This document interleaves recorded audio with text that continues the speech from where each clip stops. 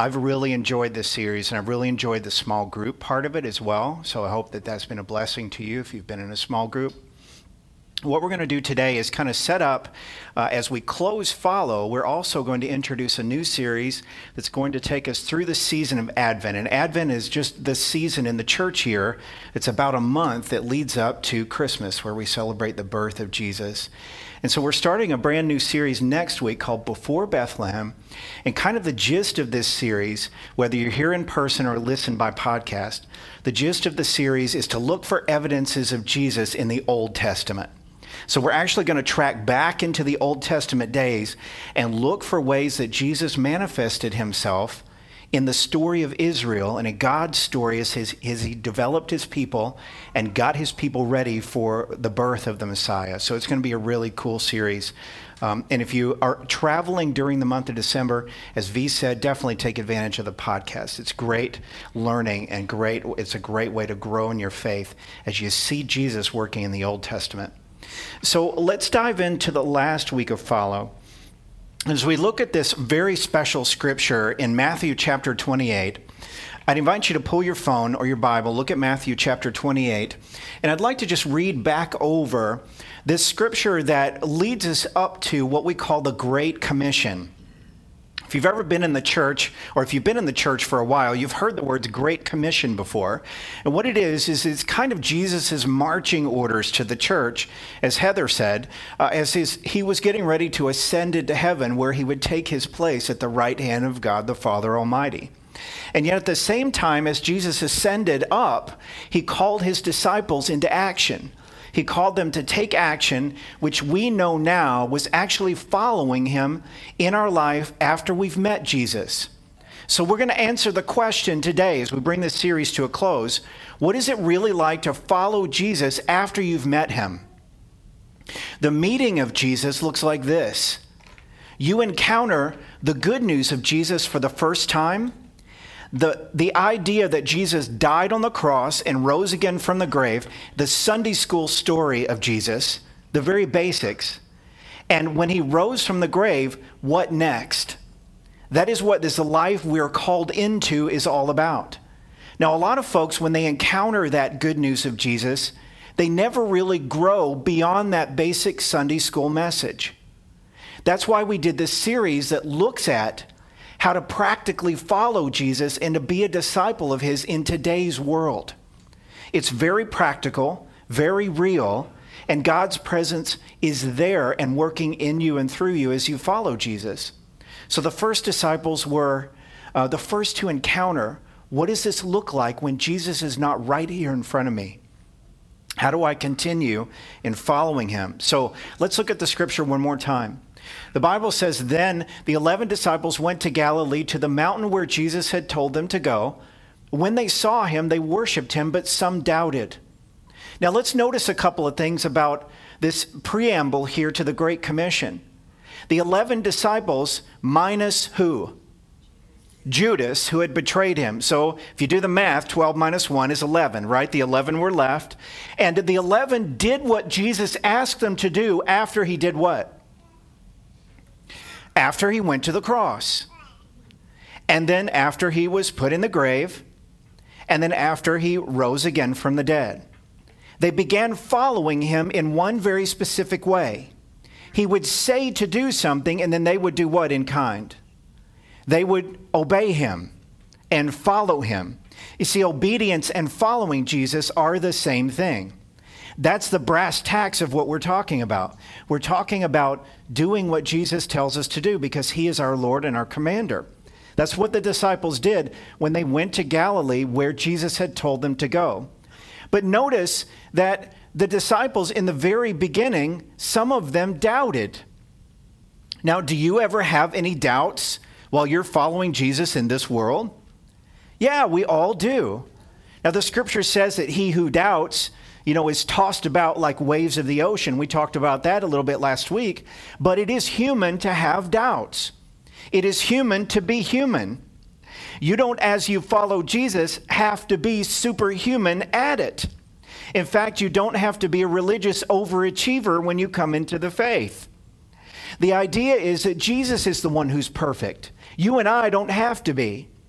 But God doesn't leave us in that place. God calls us forward, not into our own perfection, but into whose perfection?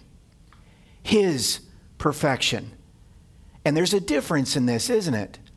That takes the pressure off you and me to be perfect, and it leaves the pressure to be perfect on who? On Jesus. And just like those disciples, sometimes we have doubt, sometimes we waver, sometimes we are tossed about like the wind and the waves. But in that time, even in the midst of their doubt, here's what Jesus said. And this goes back to what V brought to our attention a few minutes ago. All authority and on heaven and on earth has been given to me, said Jesus. Therefore go and make disciples of all nations, baptizing them in the name of the Father and of the Son and of the Holy Spirit. If you look at that scripture a little bit more deeply, it's into the name of the Father and the Son and the Holy Spirit. What that means is the name of Jesus is placed upon you. Your identity becomes a person of Jesus. You are a little Jesus. You are like little Christs, like the original disciples were once called. You become the identity of Jesus as he wins over your heart and as his authority is transferred to you.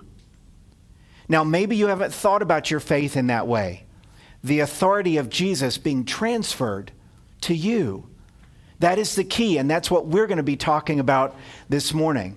This is where you find the Great Commission here, Matthew 28, 16 through 20, and the first part there is notated by that A. But what we want to bring to light is a concept that we opened up a little bit last week. When Jesus' authority calls you into obedience to him, when he calls you to follow him because he has the authority from on high, that makes you a little bit uncomfortable. Because what happens is Jesus will call you into situations where you aren't comfortable. He'll call you into changes in your life that you're not expecting. He'll call you to be with people that you aren't normally with. And he'll call you to use language and to engage in activities that you're not used to doing. But that's the fun part, because in that discomfort, we learn that God is not a transactional God. We learn that God doesn't look for you to score religious points in order to be in his favor. God has placed his favor on you already, 100%. It's not like God said, I'll give you 95% of my favor and you have to earn the other 5%. God said, I'm going to place all 100% of my love and my favor on you. And I simply call you forward into a new life that reflects that truth. And so in that moment, we find that God is a relational God. God wants to know us as a father knows his child, as a mother knows her child. It's the idea of being gathered under the wings of the mother hen, like little chicks. We are gathered under the overhang of Jesus' great power, under the overhang of God's wings. He calls us into his family in this way.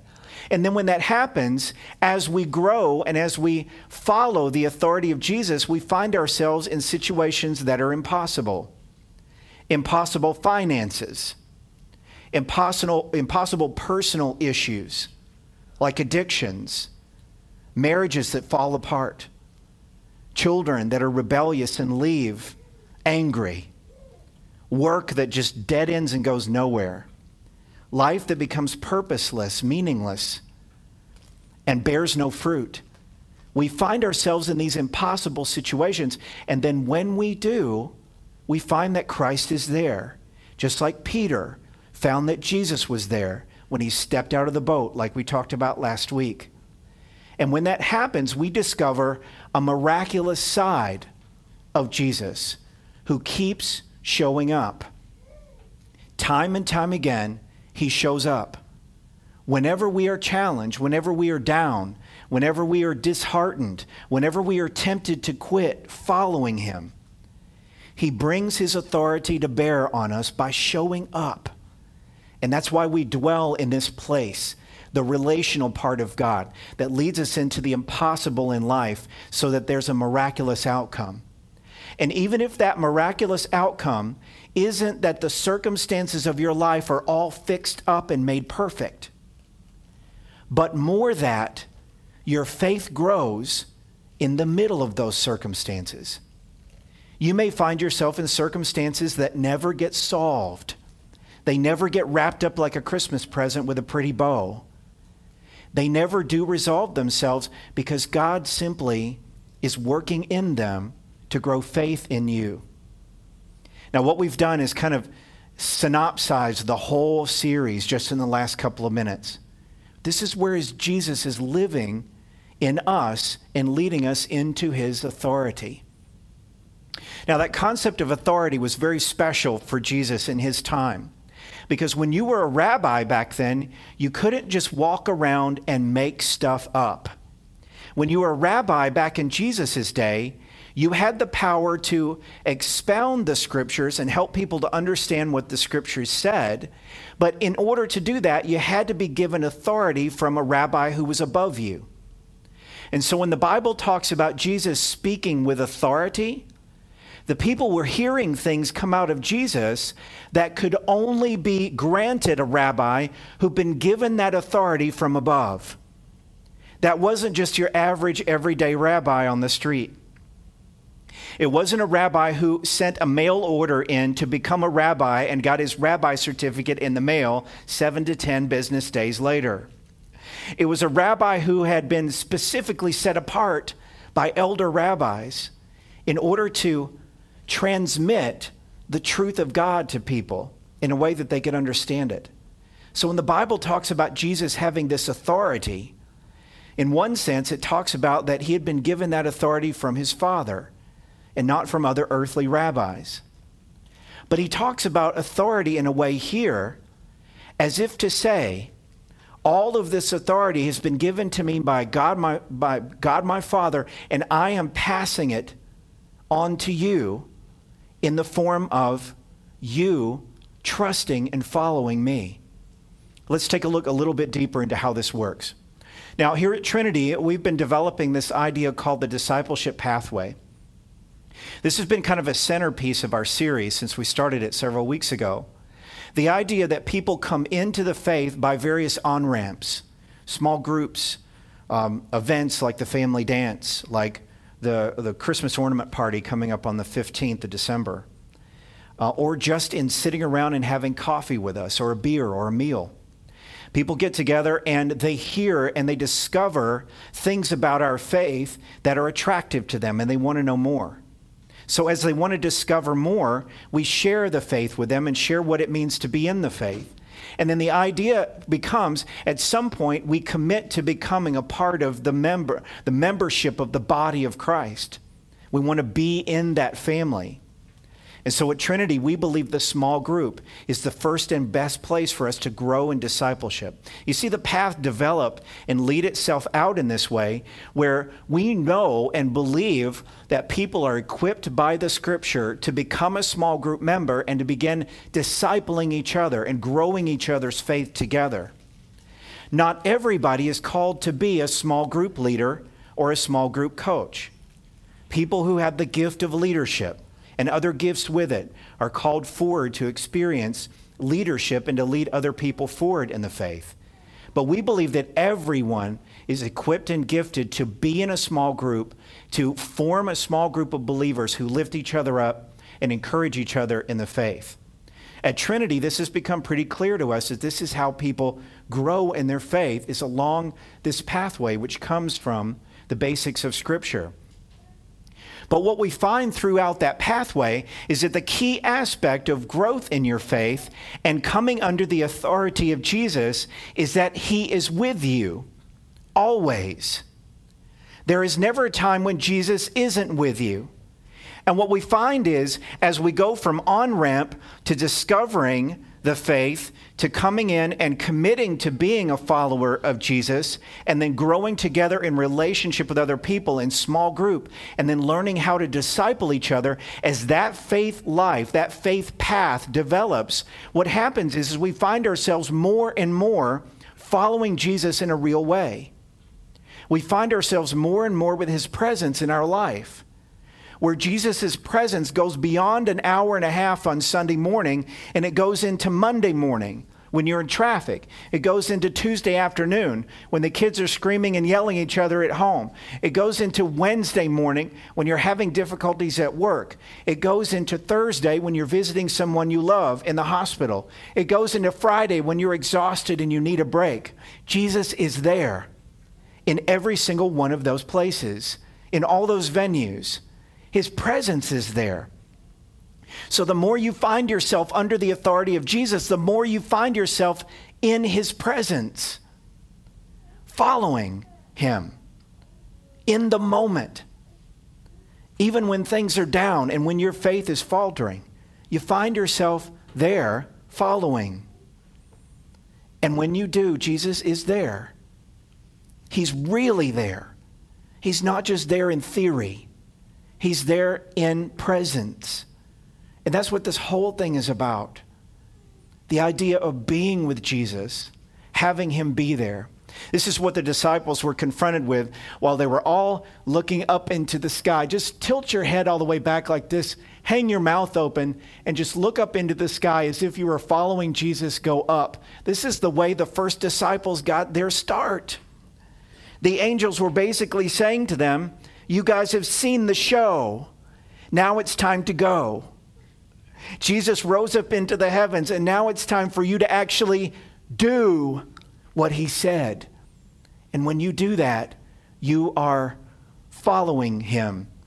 This is what St. Paul says to Titus, one of his first pastors that he rose up.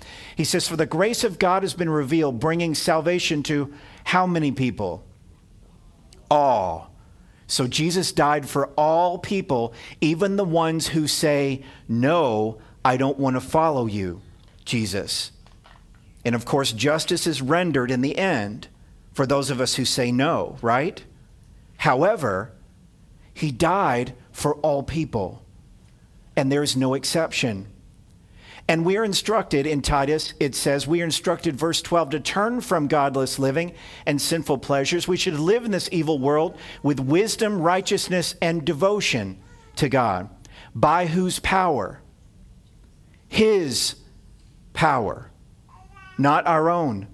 While we look forward with hope to that wonderful day when the glory of our great God and Savior, Jesus Christ, will be revealed. What is that talking about? That's talking about when Jesus comes back again, the second coming, right? When he returns on the clouds, and every knee will bow and every tongue will confess, the scripture says. This is the day we look forward to.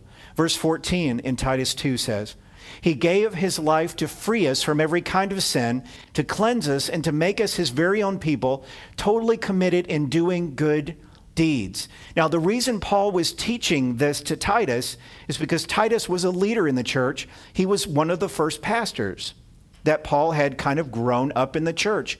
And here's what the encouragement Paul leaves Titus with. He says, you must teach these things and encourage the believers to do what?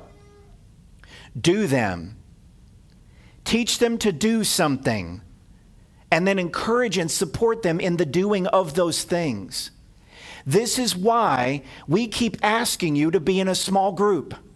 This is why we keep asking you to care about each other and circle up for a few minutes on Sundays. This is why we encourage you to reach out to each other through Facebook, through text, through Instagram, through whatever means you find, even a good old-fashioned phone call, and check on each other.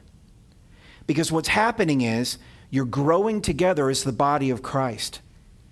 We are following Jesus in this. And in fact, when your leaders ask you to do something new and uncomfortable, what it is they're asking you to do is to follow Jesus.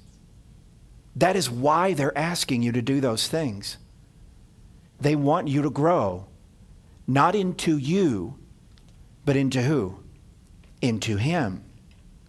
That is why there's always a little edge of discomfort. Because you're growing in his image, not more into your own. Paul says to Titus, you have the what? The authority to correct them when necessary, so don't let anyone disregard what you say. Basically, what he's encouraging Titus to do is to share the good news of Jesus and to share what happens next. by giving people instruction and asking them to do stuff with their faith. And he's basically encouraging Titus, people will be tempted to blow you off. And that still happens today. We are so busy in this culture that it is hard for us to find the time and the gumption to follow Jesus into the uncomfortable. But praise be to God, God doesn't give up on us. He keeps encouraging us. He keeps empowering us.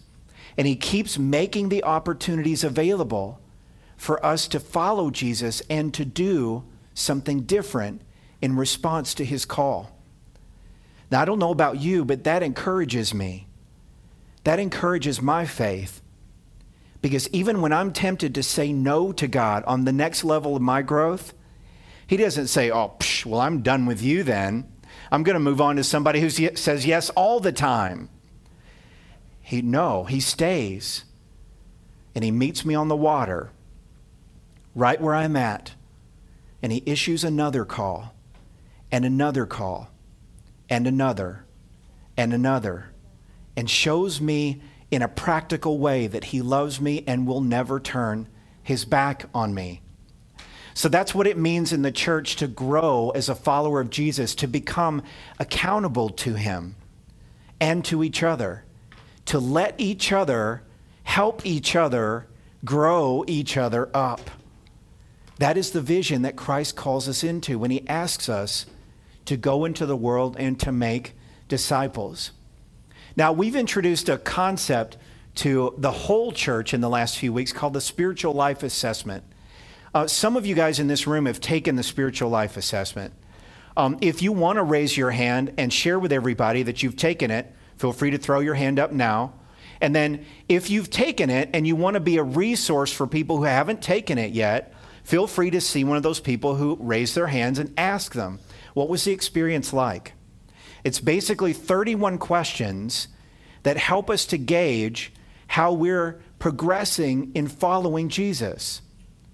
The way we do that is by centering on 7 family values: worshiping, connecting, serving, generosity, sharing our faith, leading others and being led, and accountability, probably one of the most important. What this does is it enables a small group leader or myself or the two of us to get together with each one of our people at Trinity and help us to chart a course as to how we can follow Jesus in the next step. See, God calls us into life in him wherever we are.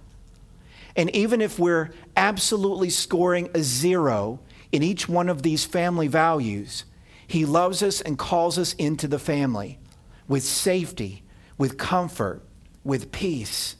And he never turns his back on us, no matter where we are. And in that moment, in any one of those 7 values, he calls us to grow and take a step forward in faith. And when we grow and take a step forward in faith in that, we're growing to be more like him, and we are following him. Here's where that idea stems from. In Matthew chapter 11, verse 28, Jesus says these famous words. He says, "Come to me, all you are weary and burdened, and I will give you" what? "I will give you rest." The first time you encountered Jesus, did you feel peace in your life? That's what that looks like. That is the rest that we inherit from Jesus because he took care of our sins on the cross. That is the rest that we inherit in him, the peace that we get from him when we trust our lives to him. We lay down the burden of carrying our lives by ourselves, and we receive his life instead.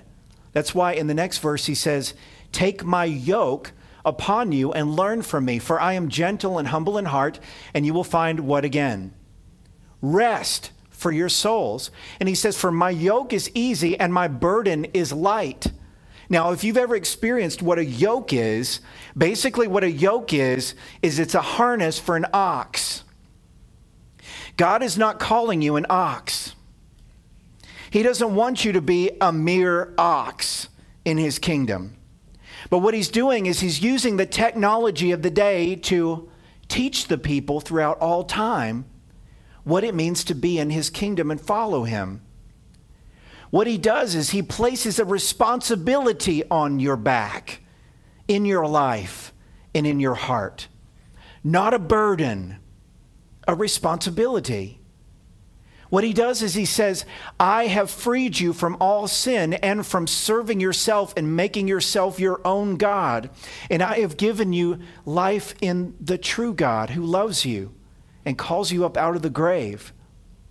And as such, take on my yoke, which is easy and light. What it means is that God doesn't excuse us from responsibility in the Christian life. He blesses us with a responsibility that is easy and light, because the power of that and the burden of that goes away and stays on whose shoulders? On his. So what he is simply doing with that yoke that is easy and light is he's not burdening us with a new burden. He's simply making us the drivetrain. We are the ones who are pulling the plow, tilling new ground, so that new seeds of faith can be planted in new lives. And the person who's driving that train is Jesus. He is the one that's placed on us the yoke of his life, which is not a new burden of sin, where we have to perform to work our way out of a conundrum in the spiritual world.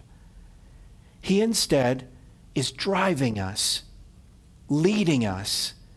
And as he does that, new ground is being tilled. New seeds are being planted. And he is the one doing the driving of that train. He says his yoke is easy and his burden is light. That's because he's the one doing the work in us and through us. Have you ever thought about it that way? Your faith and your life. This is why we put the spiritual life assessment out there. Because what we want to see, quite frankly, I'll just be point blank honest with you. What we want to see in every life at Trinity is this. We want to see the burden of sin gone in you. And we want to see the yoke of Jesus on you instead. When the yoke of Jesus is on you instead, the burden is gone. And the life is a life of peace.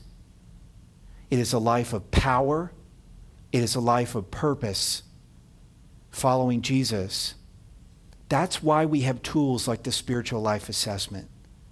We want to see people free to follow him without the burden of past sins, troubles, issues. Now, a lot of people may say, when confronted with that challenge, I'm not ready yet. I'd like to just sit and listen. I don't want to be involved. I don't want to share my personal stuff with a small group leader. If you feel like that today, God loves you. He still sent his son to die for you. And he doesn't want to leave you where you are. Because he's called you for more, equipped you for better, and plans to lead you into a new life. Even if you say no right now to being led, Jesus will lead you anyway. And the way he does it is by winning your heart, one piece at a time, one day at a time, one circumstance at a time, one family member at a time, one rough coworker at a time, one missed paycheck at a time, one difficulty of life at a time. Calls you, loves you, leads you, is there for you. That's what it looks like to have the yoke of Jesus, is his arm around you, walking with you. You know, we're probably used to thinking of following somebody as being behind them, trailing along so that they can blaze the path and we can see where to go. But I like to think of following Jesus in this way. If you're listening by podcast, there's a picture of Jesus with his arm around a guy and they're walking on the beach. I like to think of it that way, that as I walk and as I follow in obedience based on the Spirit's power, not on my own, that Jesus is there with me, his arm around me. And when I stumble and fall, who's there to pick me up? He is. And when I have a great day and I succeed, who's there with me? He is. The point is that he is there. And I know it, and I recognize it, and I live by it. This is what it means to follow Jesus. Joy, peace, power, purpose, comfort, and a plan for your life. My hope is that this series and the entirety of it and every aspect of it has been a blessing. My hope is that we have learned together what the discipleship pathway means and where it comes from the Scripture and from revelation from God. And my prayer is that here at South Naperville, we will continue to grow together. Have you seen growth in your life in the last year? When you were having turkey, mashed potatoes, sweet potatoes, dessert, a nice glass of wine over Thanksgiving, did you take a moment to reflect where God has led you and what God has done in you over the last year? Every year I like to do that, at least for a couple of minutes. Even though it's kind of like organized chaos at most family gatherings, right? It gives us an opportunity to pause and reflect. Think about who you were 1 year ago, right now. Has God grown you? Has he grown in you? Has he called you forward into something new? Has he made something new in your heart? If he has, and I know that he has, that's how he works. And he's not done with any one of us yet, is he? That's what it means to follow him in the real world. You are going to grow, and you're going to grow together as a family. And from where I sit, that is an amazing, miraculous thing to watch that happen. It's so awesome to be in that truth with you all the time, every day, 7 days a week, 24 hours a day. And I praise God for that. Would you pray with me? Dear God, thank you for Jesus. Thank you for his power. Thank you for his presence. Thank you for his glory in my life. Thank you for the change that he has brought in me in this last year. Thank you for the glory that he has brought himself because of our lives here in this family. God, we ask and we trust that you continue to make of us what you will. We ask that you would continue to mold us in your likeness and in your image. Continue to show us what it means to walk with you in this life and to allow ourselves to grow together as a tight-knit family, one who is always there for the people who are there in front of them and for the people who have yet joined us. We ask, God, that you carry us out into the world with the family behind us, and that following Jesus becomes a number one priority to share with others. For this is why you died for the whole world, to change us and to lead us into the unknown with you by our side. So we trust you in this, God, and we love you for it. Thank you for giving everything for who you've made us to be. In your name we pray, and together we say, amen.